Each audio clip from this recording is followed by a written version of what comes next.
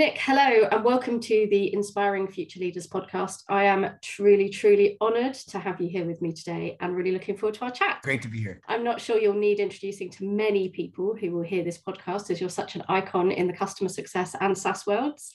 But if you could please briefly introduce yourself to those who may not have heard of you, and then we'll get started. Yeah, thank you again, Kelly. Really honored to be here. And I love just the idea of all of us learning about leadership because we're always learning. So I'm Nick Maida, CEO of Gainsight. That's, I guess, what I'm best known for. Gainsight, we're passionate about really changing the way businesses think about their customers and realizing that in the modern world, vendors can't just think about building products and then shipping them and selling them and the job being done. You got to make sure the customer has adopted what they've bought, they've onboarded well, they're using it, they're getting value in order that they will stay with you, renew, expand, become advocates over time. People call that whole process customer success. And, from 2013, when we launched, we've been really passionate about companies adopting the customer success model. And then we build technology that helps scale customer success, across your CSM team, your product, in the product itself, analytics around product usage and things like that. And even now, most recently, with customer community as well. Excellent. And obviously, I'm very well familiar with the customer success world and Gainsight. You started off by saying that you're CEO of Gainsight, which is what you're best known for. What are you less known for? Well, I guess at this point, everything's on YouTube, but I'm known for many things, from making really silly parody music videos, which is what I do love. And just in general, one of our values at Gainsight is childlike joy, which we could talk more about from a culture perspective. And I think we've become known as a company that does enjoy what we do. I do love what I do, and I'm very grateful. And then I'm grateful also for my wife of 21 years, our 3 kids who are 15, 13, and 9. I'm into a lot of things. I read a lot. I love philosophy, physics, science, history. I'm a big pop music fan, everything from Taylor Swift to Bruce Springsteen to Hamilton, the musical. I love life and so grateful to be able to experience lots of things. I also love, exercise in the outdoors and that type of stuff too. Love it. Thank you very much. Weirdly, I've never gone down that road with anybody else on the podcast so far, but having seen you speak at conferences and just the content that you share on social media, I know that you're very open and transparent and bring everything with you when you speak in any of these environments. So thank you for that. We can talk more about it, but one of our core principles at Gainsight, we call it human first business. The idea that we can't forget that, forget about the job titles and the LinkedIn profiles and, hierarchy. I'm a human being, you're a human being, Kelly. And so we try to bring that human perspective, both in terms of how we show up, but then also trying to, when we think about all the other people we're working with, whether it's our teammates, our customers, the community around us, our investors, everyone's just a human being at the end of the day. It's like you've read my questions, Nick. Exactly. Human first was exactly where I was going to go with this chat to begin with. Obviously, I've been following the work that you, Dan Steinman, the rest of the Gainsight crew have been doing for many years, and I've been quite closely involved, particularly when you brought Pulse over to Europe. I've helped with delivering Pulse Academy Live. I've spoken at most of your conferences over here, and I'm very drawn to Gainsight. I think Dan has often called me an honorary Gainster, for which I'm also very honoured. And one of the most thrilling moments for me was hearing your first talk around the human first business perspective at Pulse Europe a number of years ago. And I remember standing at the back of the plenary hall listening to you and talking to a colleague about how this might be revolutionary, not only in the world of business, but just in the world today, which is something that I've become very passionate since hearing that talk. So not unsurprisingly, you mentioned human first business right off the bat there. Where does that come from for you? Where did the ideology rise from? Was it things that you had experienced that you liked or not liked? Where did it arise? Yeah, totally. I'm happy to share. And you've heard some of the story, but really for many of us, many things go back to our childhood. A couple important backstory elements for folks that are listening. Today, I'm actually somebody who's very comfortable with people, and I've been fortunate to get to know tens of thousands of people and speak in big conferences and all that. As a kid, I was very lonely and shy, and I didn't have any friends. I ate alone every day, and I just really felt like just didn't fit in. And so this idea of human connection has always been something that, frankly, I wanted.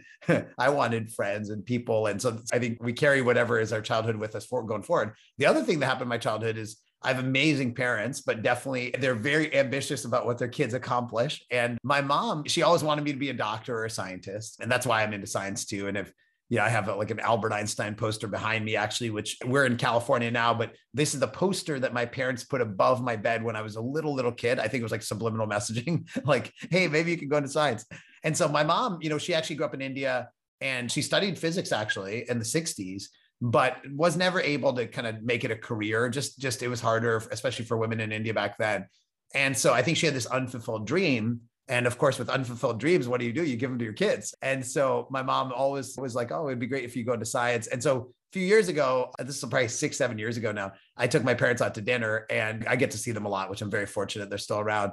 And I remember my mom saying, Nick, it's so great. You were still into science. You read a lot about science, but then it's too bad you didn't go into science because you really could have done something with your life. And then my dad, who tries to like make it better, says, oh, no, Mina, no, it's okay. I mean, he's just in his 40s. He still has time to do something with his life. He thought that made him better. And my mom said, no, he's too old, but maybe his kids can do something with their lives. So my mom switched all her energy to like focusing on our poor kids now. It wasn't just that story, but things like that do make me wonder what's like the point of everything that we're doing, right? Because I'm not one of those people who can go and look at Gainsight's software and customer success and say, oh, wow, we are changing the world and saving humanity through customer success. I'm not saying that's not important. I do think it's important. I think our products are great. I think customer success is great. But there's a lot of things in the world, and we're not like Moderna or Pfizer, right? We're not Elon Musk taking people to Mars, right? We have some things that I think are important, but I think we're realistic about where we fit into the world. But the question was, can we still have a purpose and an impact? Because it's great to have a purpose, right? And if your purpose isn't directly about the COVID drugs that you're making or saving the earth, is there an indirect purpose you can have? And so one of the beliefs I've always had, actually for a long time, is that like work is a huge part of our lives. Like it really is. And so when you're a CEO, you have this responsibility for, if you have 5 people working for you, or, like us, 1,150 people, those people, like it's a big chunk of their lives every day. It's not just like the hours, but like their joy, their satisfaction, or their frustration. And you have an ability to make an impact on them. And what I felt like I'd been taught as a kid, even as an adult, about business was you can't let those feelings get in the way. You can't let the people get in the way. You got to be rational. You got to be brutal. People talk about wartime CEOs, and people talk about employees being important assets, and people talking about leave your feelings at the door, and you can't let all these things that over the years, like there's a famous scene in The Godfather, one of the best movies of all time, where Michael Corleone says, it's not personal, it's just business, right? And many of us have heard that phrase, it's not personal, it's just business. And so basically, in some way, I'm trying to prove to my parents, but probably really to myself, that there is something important about what I'm doing. We basically said, look, maybe there's a different way to run a company. And by the way, I wouldn't say we're the first people to think about this, but maybe there's a way where you can not forget that companies were created for people. Companies didn't exist in the Stone Ages. There was no companies when like cave people were building fires and stuff. Companies were an idea, I think a very good idea, created to help better the lives of people. But I think sometimes we've lost that spirit. Companies, they just need to maximize profit. That's what they were meant to do. We're the ones who made them, so we can decide what we want to do with them. And so the idea was, we wrote up our purpose statement, and it was to be living proof you can win in business while being human first. And the idea was, it's not the only way to win. Clearly, you can win in business by being brutal and Machiavellian and not caring about anyone. It's obvious because there's thousands of examples like that. But is there a way to win the other way? To win enough, at least? Maybe not be worth $10 trillion or whatever, but at least be successful and to be living proof so other people might want to do it too. I think what we're talking about is quite similar to what some people talk about as stakeholder capitalism. Salesforce and others talk about that. It's just the idea that can winning be defined as more than just shareholder value? And at the end of the day, can we remember that every single person we interact with in business is, before they're a CEO, before they're an investor, before they're the customer or the deal or the renewal, they're a human being. They're a human being that like literally is trying to impress their parents or more time with their kids, or is struggling at home, or it feels lonely, right? Like those things are all universal. And so that's human first to me became like the mission of Gainsight. So customer success and software and making money were a means to an end, and human first was the end. I am nodding away furiously as you're speaking. I love it. You said there, you look at what Gainsight does and we're not saving the world. And I get that. 6 years ago, I left my last full-time job in order to take a 6-month sabbatical to breathe and to sleep, because working at a startup is hard, right? Yeah. To see my friends and family and remind them that I still existed and do a bit of at the end of the 6 months, I was like, I done some volunteering in some African countries, and I thought, how am I going to go back and help successful people be more successful when there's so much else in the world that needs to be supported and addressed? So I went and did a long-term volunteer stint in Ghana, in Africa, for a while. And when I came back, hearing you speak at Pulse, Nick, I think actually there is a potential that organizations like Gainsight and CEOs like yourselves actually could be saving the world by reminding people that organizations do exist to bring people together, that people are humans. One of my passions is encouraging people to adopt customer success, not just as that customer success discipline, but across the entire business. It's a business philosophy and imperative that if we all embrace in the business world, we would be in a kinder environment. We would be in a more fulfilled and motivating environment. There's a large sentiment in the world of selfishness and greed, extreme capitalism, I call it. Right. Just bring it back a little bit, where we do remember that we're in this to be connected to each other and to help each other as well as ourselves. I think your organization, as an example, is just a shining light. And you're right, you're not the only people that do it, but unfortunately you are few and far between. But we all crave it. Everyone I talk to craves it. So I love that you decided, whether it's your parents pushing their ambition, for which I thank them if that is the reason we are in this state right now. Oh, 100% agree, Kelly. Yeah. Whatever reason you are here, I applaud you. I think it's amazing that Gainsight have that purpose statement and that you are driving human first business. I really love it. One thing, by the way, just to resonate with what you said, that's interesting. When people think about their purpose and all that, it's daunting because you're like, what impact can I make? Not just in business, just in general. We all have that. And of course, there's some people that figure out some way to build something that affects every person directly in the world. And that's awesome. I do think that there's some truth to what you said, which is if each person actually in their own way is able to live life with the values that they are aspiring to and the way that they want the world to work, and maybe inspire other people to do it, there is a virtuous cycle that happens and other people do it and other people do it. Yeah. And so strangely, like changing the world does start with, as they say, change oneself and then change the world. Absolutely. This colleague and I were having this conversation whilst you were on stage. And just that extra step of understanding and hope, really, that if we could all embrace this way of doing business and being human, we could actually improve the world for everybody, because we're all overwhelmed, we're all stressed. Totally. And if we can reduce that in some way and extend that to the larger social challenges that we experience in the world, then I think that would be an incredible step forward. I get that I'm idealistic in a lot of ways, but I do think that, as you say, if we all just take one step in the right direction, it could make a massive difference. And that's part of the reason for this podcast. There are lots of inspiring leaders in place, and I think there's lots of inspiring people at all stages of their career and ages, because I think anyone can be a leader. And I wanted to contribute to the conversations around that so that maybe we could take some steps forward. Practically, though, you've got a purpose statement. How do you embed that into your day-to-day? You were a small company when you created that purpose statement. How did you instill it in the day-to-day when you were a small company, and how have you managed to maintain that? Because you've had phenomenal growth over the last number of very short years, really, since I first known you. Give us some practical steps as to how you put that in place in the first instance and how you keep that going as you grow. Yeah, thank you for saying that, Kelly. And you're totally right. That's like the hard conversations. How do you scale your culture and values and things you believe as your company gets bigger, as you're leading a bigger team? And you totally know us. Thanks to you for being part of that community in the very beginning, right? When we were 20, 30, 40, 50 people in Gainsight.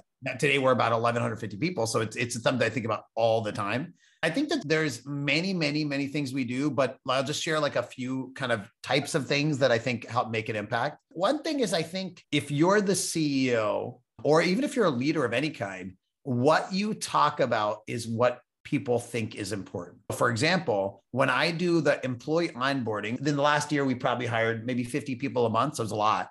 And I would, do a Zoom with them and say, hey, welcome to Gainsight. And of course, there were a lot of different sessions that people covered. But my session was just about human first and the values. That's it. We have 5 values that basically underpin human first. Childlike joy is one example of that.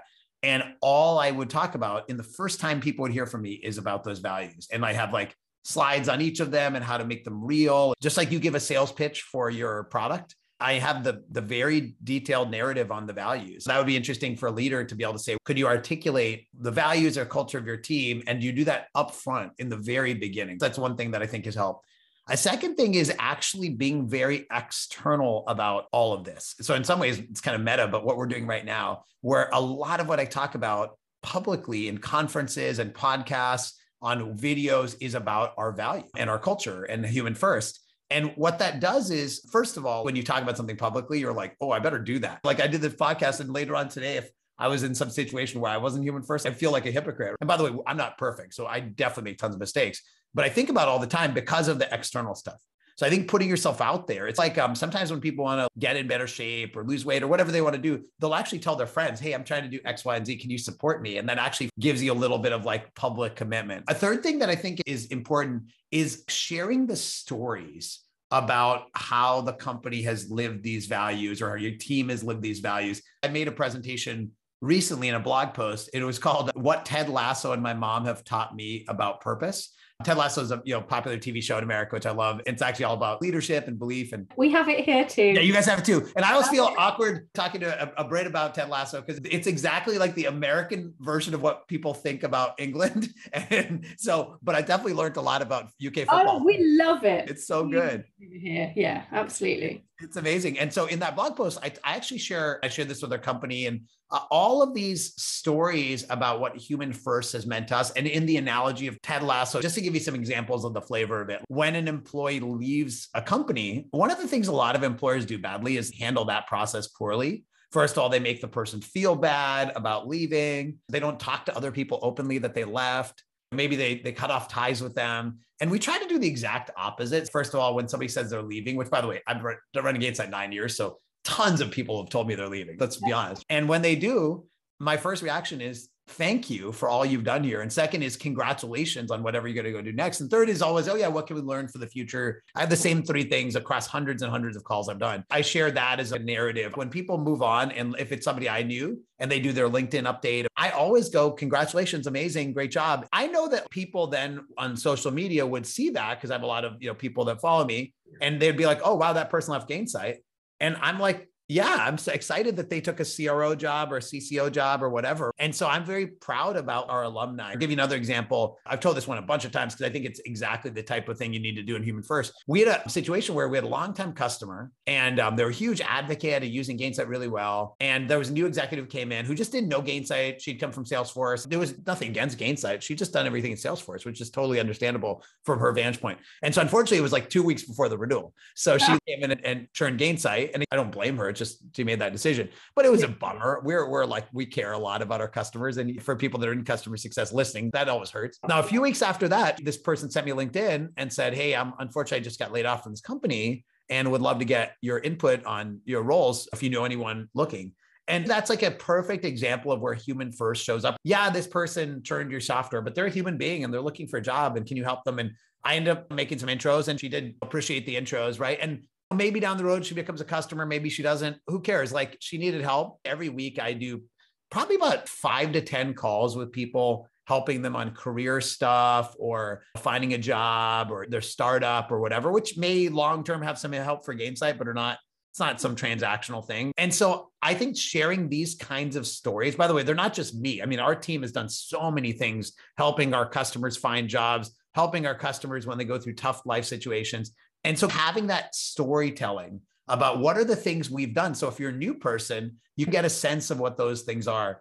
And now those are things we've done today, but this is something I think about all the time. How do we keep it going? So just to give you 2 examples of what we're looking to do in this next year, we have a manager training that we actually call Human First Leadership. And that's something we've done for a while. And we're really infusing that with the deep stories of what it means to be human first leader and what the principles are. And so we're really trying to design a manager training because as you scale a company, your managers are who really convey your values to the world. And we're trying to create a similar training for employees as well. If there's one takeaway from all this, it starts with you personally caring about it and people seeing that you care about it. It then turns into the stories and the narratives and the examples and reinforcing those. And then it turns into formalized training and learning as you scale. And so you think about the different phases of how you keep a culture going. That's fantastic, Nick. I could sit here and listen to you for days. I love all your stories. I love the way that you articulate. And obviously I love the values that you have. One thing that I just really wanted to pick up on there is you said, obviously it's not just me, the whole team is talking about stories and sharing the stories, but it is important that it is you that is sharing widely and publicly and visibly, because if it's not seen to be really embraced by the top of the tree, then it's not really going to be embedded as a culture, is it? That's exactly right, Kelly. And by the way, I think one of the biggest tragedies is situations where people aren't authentic and the companies aren't authentic. And I think that's what really breaks trust, right? Say one thing and do another. And so to me, there's really two ways people can have values in a company. One way, which I think there's a lot of companies that have this, culture and values are a means to an end. So the end is trying to make money. And if we want to make money, we need a team. So we need to hire people, and people are going to want a good culture. I think it's fine. The worst thing those companies can do, though, is claim that it's like the end all be all goal, because it's very obvious it's not. And it just becomes a little bit hollow. And those companies are ones where the CEO doesn't really care about the values. And maybe the HR leader pulled the values from somebody else's website. And that's where it feels a little icky. So I actually like the extremes. I respect the hedge fund people, not all hedge fund people, but some of them that might be like, our values make money. And I think that's cool. If you're an employee, you go in, and if it says that on the door, then you don't feel any lack of trust. And then on the other extreme, for me, the values and the purpose are the goal. Making money, selling software, going public, whatever happens, is a means to an end, not the end. And I think people appreciate that, because that's true for me. And the worst is in the middle. These companies that say, yeah, it's the most important thing and customers are our number one priority, but nobody actually believes that. They just found it off somebody else's website. And that's a really important distinction there, because it is very clear from every conversation I've ever had with anybody that knows me, and from the podcast episodes I've released so far, that I'm on the human first element. That is my end of the scale. You hit my buzzword there, which is authentic. You have to be authentic about these things, because it's very obvious to spot inauthenticity, and therefore, as you say, lose trust and not really know where your position is. Where do you stand? But actually that transparency, if what you want is profit first, and there are people in the world who are clearly like that, and if you know that, then that's the sort of company that you can gravitate towards. That's right. As you say, it walking in the door, so you can't feel blindsided by it once you're in there, and vice versa. If you're going to pretend that you're a human first organization, and you're going to pretend you've got a set of values, they have to come from within. They have to really be lived and breathed in order for it to be authentic, and for people to push behind you and to be really motivated by it. Yeah, and it's interesting, because I think there's a bigger idea here, which is beyond even business or Gainsight or human first, which is, I think in the old world, information was very scarce. It was hard to get. Transparency wasn't there. And so I think institutions could say one thing and do another, whether it was a company or a government or whatever. And people would trust them because they didn't know any better. Yeah. But now it's so easy to know the truth about everything, because it's just out there on the internet, whether it's a Glassdoor or a G2.com or whatever it is. So if you say one thing and do another, what you do is you break people's trust, and then they get cynical. That's why so many people are cynical right now, because there's so many institutions that say one thing and do another. And I think that time has ended. You can't be inauthentic anymore. You have to pick the side that you're on and be authentic about that, because people figure out the truth in like 5 minutes of Googling. I mean, that's just the reality. So, well, and also we're all human beings. We all have that intuition that tells us when something is authentic and when someone's being transparent. You can't get away from that. Going back to that authenticity, you said something about you not being perfect, which is true. None of us are perfect. And I know that you've written about this before. I love the fact that you are prepared to stand up and be authentic and transparent and say, I'm not perfect. I don't know all the answers, because not one person should ever or will know all the answers. As you said right at the very beginning, we're all always learning. But talk to me about that. What are your feelings around being vulnerable, being that authentic and transparent? Why do you think it's important? Well, it's interesting, because I think it's a little bit about just going back to this human first idea. If leaders demonstrate human first, I think it's easier for everyone else to be human first as well. So if leaders show up as their authentic, vulnerable selves, then I think it feels more natural. But if a leader is the epitome of perfection and never makes a mistake and never sweats and never has a problem, it's intimidating for anyone else to show their own true selves. And then we can't be real with each other. That's what we all lose. Brené Brown talks about vulnerability as a superpower. And what I've experienced, first of all, I think it's easier to be vulnerable in a position of leadership, in a position of privilege, et cetera. So I think it's actually on people that are in those positions to be vulnerable, because it opens up people that aren't in those positions of power to try to do it. So it's very hard to be a junior employee, let's say in an underrepresented group in a company. You're the only one who's going to be vulnerable, because that's really hard. But if everyone around you is being vulnerable and real, it's a little bit easier. So I think it's actually a responsibility for people in power. And what I found is it feels so natural then, because you know what they say, the easiest thing to remember is the truth. So let me just be totally honest with people about what I'm feeling and when I get stressed and what the problems are and what I'm disappointed in myself about. And I've gone through a lot of like personal development and stuff. So usually I can translate most things that I might externalize and say, I'm mad at this person, but usually I'm mad at myself. That's the very common self-development thing you go through. And I try to share that with people. Examples would be like, I was very lonely as a kid, and I still feel extremely insecure about whether people like me. Even though there's thousands of people that follow me, I feel very insecure. So anytime something doesn't go my way, my instinct, the image in my head is like a kid not letting me sit with them at lunch. That's the image that goes to my head. Literally, like Kelly, like on churn notices, which is crazy. It's like a customer's churning and I take it like they don't like me. That's obviously not true. That's not what the customer's thinking. But I tell people that because that's the feeling that goes to my head. Or the other narrative, as we've talked about, is my parents' approval. That's a real thing. And I'm always thinking about that. Being open with people about those things and what you're struggling with. And I think it's just really, it's contagious then. This has been a journey for me, by the way, for people listening. It's not like I just overnight went from non-human first to human first, totally like siloed to vulnerable. It all went a journey. And actually one of the big steps, I still remember to this day, 8 years ago, we had our first really big company get together. Maybe we were 100 or 200 people. And we went to a nice place in Napa Valley in California. It was the first time I'd ever really talked about some of these feelings of being lonely and stuff like that in front of the company. It was about vulnerability. And that was the beginning of all of it. The talk you saw at Pulse was based on that. Because once I did it to our employees, I was like, oh, I should do this to the world. I did this talk. Everyone really appreciated it. I heard very nice things and it felt like people opened up. And then there were different breakout sessions where our employees were presenting to each other. And Julia, one of our product managers, who's not against it anymore, but still like a dear friend, she presented and talked about anxiety. She was actually presenting and then halfway through talked about how she was feeling anxious. And the whole audience was like, we love you, Julia. We're here for you, et cetera, et cetera.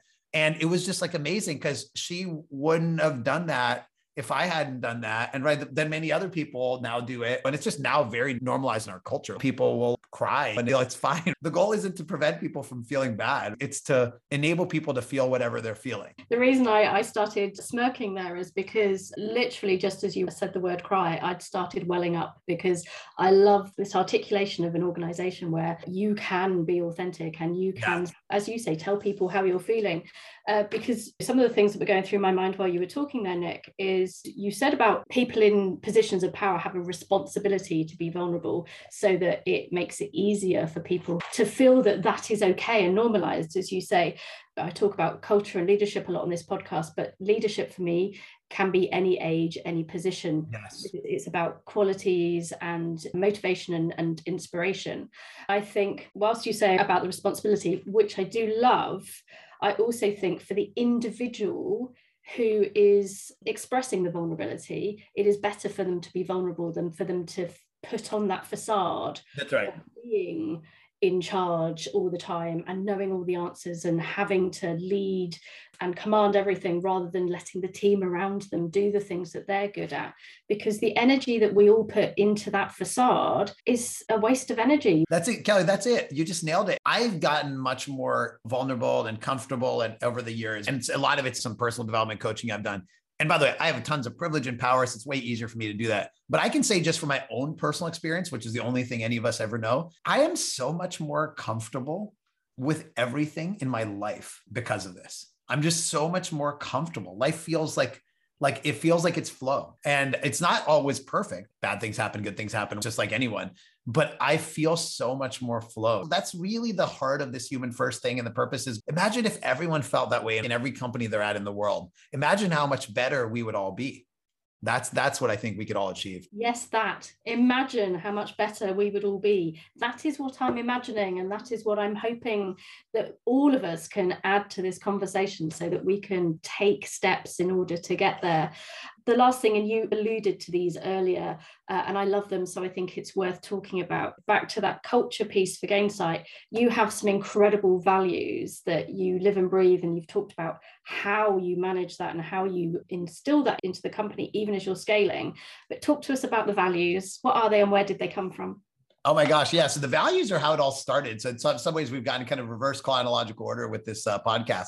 I guess when you think about your development as a leader, in some ways, every experience sets you up for the next one. My quick professional stories, I did a startup in college. It was really fun, but didn't work out. Then I started my career as a product manager, then a director of product management, then like general manager in a bigger company. And then I got my first CEO job, which was a company before Gainsight. And then now I've been doing Gainsight for about 9 years. In that journey, in every iteration, I've become more prescriptive about culture and values. Because although I didn't have the term human first, I always had this feeling inside me, what we're talking about. There's been something there. When I was a general manager at a bigger company, I didn't have articulated values because it was part of a bigger company. They had values, but I had sort of a style of culture. And then when I went to be my CEO for the first time, we came up with 3 values, and they were service, reliability, and compassion for my last company. And those felt really real. And then with Gainsight, because it was very beginning and it was just baby company, like I could do it all from scratch the right way. On day one, the 3 values that we started with, which were golden rule, treat people the way you'd want to be treated, which is, by the way, like a core underpinning to everything we're talking about. It's a concept that's like in almost every religion and every culture. It's truly remarkable. Easiest to describe, hardest to do, right? And then success for all, which is something that we defined and in some ways also captures the spirit of this, which is winning for us means all of our stakeholders winning, our customers, our employees, families, the community around us, our partners, and our investors, not just the shareholders. And when you think about that phrase, success for all, that fits so well with customer success, fits very neatly with what we do. And then childlike joy, which again, my own phrasing was bring the kid in you to work every day. You know, that was it. Kids have that creativity and that energy. They don't have as much of that armor that we've built up over the years. So those are the first 3 values, like from the beginning. And then actually what's interesting is if you listen to those 3 values, golden rule, success for all, and childlike joy, after a couple of years, I felt they were incomplete. And actually, the joke I would make to people is that you could think that we were running a bed and breakfast, not a software company. So there was something missing there because we were also ambitious. And so we added to, in 2015, Shoshin, which is the Japanese word for beginner's mind. That's something I'm super passionate about learning and just honestly always being open-minded to getting better. And it doesn't matter who I tell new Gainsight employees, you have the best ideas. I want to hear from you because I've tried all my ideas already and you have fresh ideas. And so beginner's mind. And then finally, stay thirsty, which is all about this idea that we have this inner drive to do more and to really maximize our potential. And so those are 5 values. They are very core to what we do. Human first in some ways was the abstraction of all that. How would you describe all of that? And that's in 2017 or 16, I think then we came up with human first on top of that. I have heard you present those a number of times at Pulse before, but randomly I spoke to Dan Steinman a couple of weeks ago. He brought up Shoshin as part of the conversation around the leadership, because obviously Gainsight is a good example in his career. It's funny, no matter how many times I heard you present at Pulse, it was when we were having a conversation around it that I absolutely understood the brilliance behind it. I have a number of mentees, and whenever they change roles, they get back into that awkward, uncomfortable position of, I don't know anything, I don't know anyone, I don't know how it all works. I don't have the power to say anything until I've figured it all out, in case I say the wrong thing or in case I ask a stupid question. But Shoshin, from the very first day, gives you that permission and actually reminds you of the power and the value that you have when you're in a role brand new. You bring fresh eyes to it, you bring fresh perspective at it. That is when in a new company you could even be at your most valuable. Because I totally agree. You know, it's interesting, Kelly, because I'm very fortunate to be able to meet a lot of other CEOs and I love learning. And there's a limitless reservoir of things you could learn about leadership, the whole theme of your podcast. Yeah. And of course, I've met CEOs of companies that are much bigger than Gainsight. And I learned so much from them. It's just amazing. And maybe they've been working 20 years longer than I have. And that's awesome. I learned a ton from like 22-year-old CEOs who've never done it before. Yeah. Because you know what? They didn't have any preconceived notions of how business is supposed to work or how you're supposed to run a company. And they're just figuring it out. And the world changes a lot, by the way, too, right? Like the world changes a lot. So they're doing things in a very modern way. So I love learning from quote unquote experts and quote unquote beginners. Everyone gives me a learning opportunity. That's another connection there that I'm not sure that I'd really understood existed, because as I said earlier, I truly believe that, so this Inspiring Future Leaders, this isn't about learning from the experts. It's about learning from anybody, an opinion or a perspective or motivation or is inspiring to others. I'm a trustee for a charity that works in Ghana, and our direct beneficiaries are school children. I've had the co-founders on the podcast, and I talk to them about the children being a type of leader because they've got bright ideas. They haven't been beaten down by the system and by culture's expectations yet. We should be learning from them rather than beating it out of them and making them do what we've been doing all of these years. And I don't think I'd ever made that connection before. So this Shoshin is becoming more and more important in the kind of conversations and debates in my head as well. I think we're going to have to end it there, but Nick, I have had such a wonderful time talking to you today. Thank you for a very human and authentic conversation. And I hope in the future that we can get you back on and talk about some other topics within this very broad conversation around inspiring future leaders. I love the Kelly. I got to say, I've done hundreds and hundreds of podcasts, and I've had more fun and engagement on this one than almost anyone I've done. I could talk to you for hours. I say this genuinely, even this conversation, I've taken away so much as well, because I do think that's the whole spirit of this is like every interaction's opportunity to learn. I've learned so much just hearing what resonates with you and what you're reflecting on. And so thank you for helping me learn as well. Oh, Nick, you're going to make me cry again. That's so much to me to have you say something like that. So thank you so much. Thank you so much for a wonderful conversation. Many thanks to those of you listening.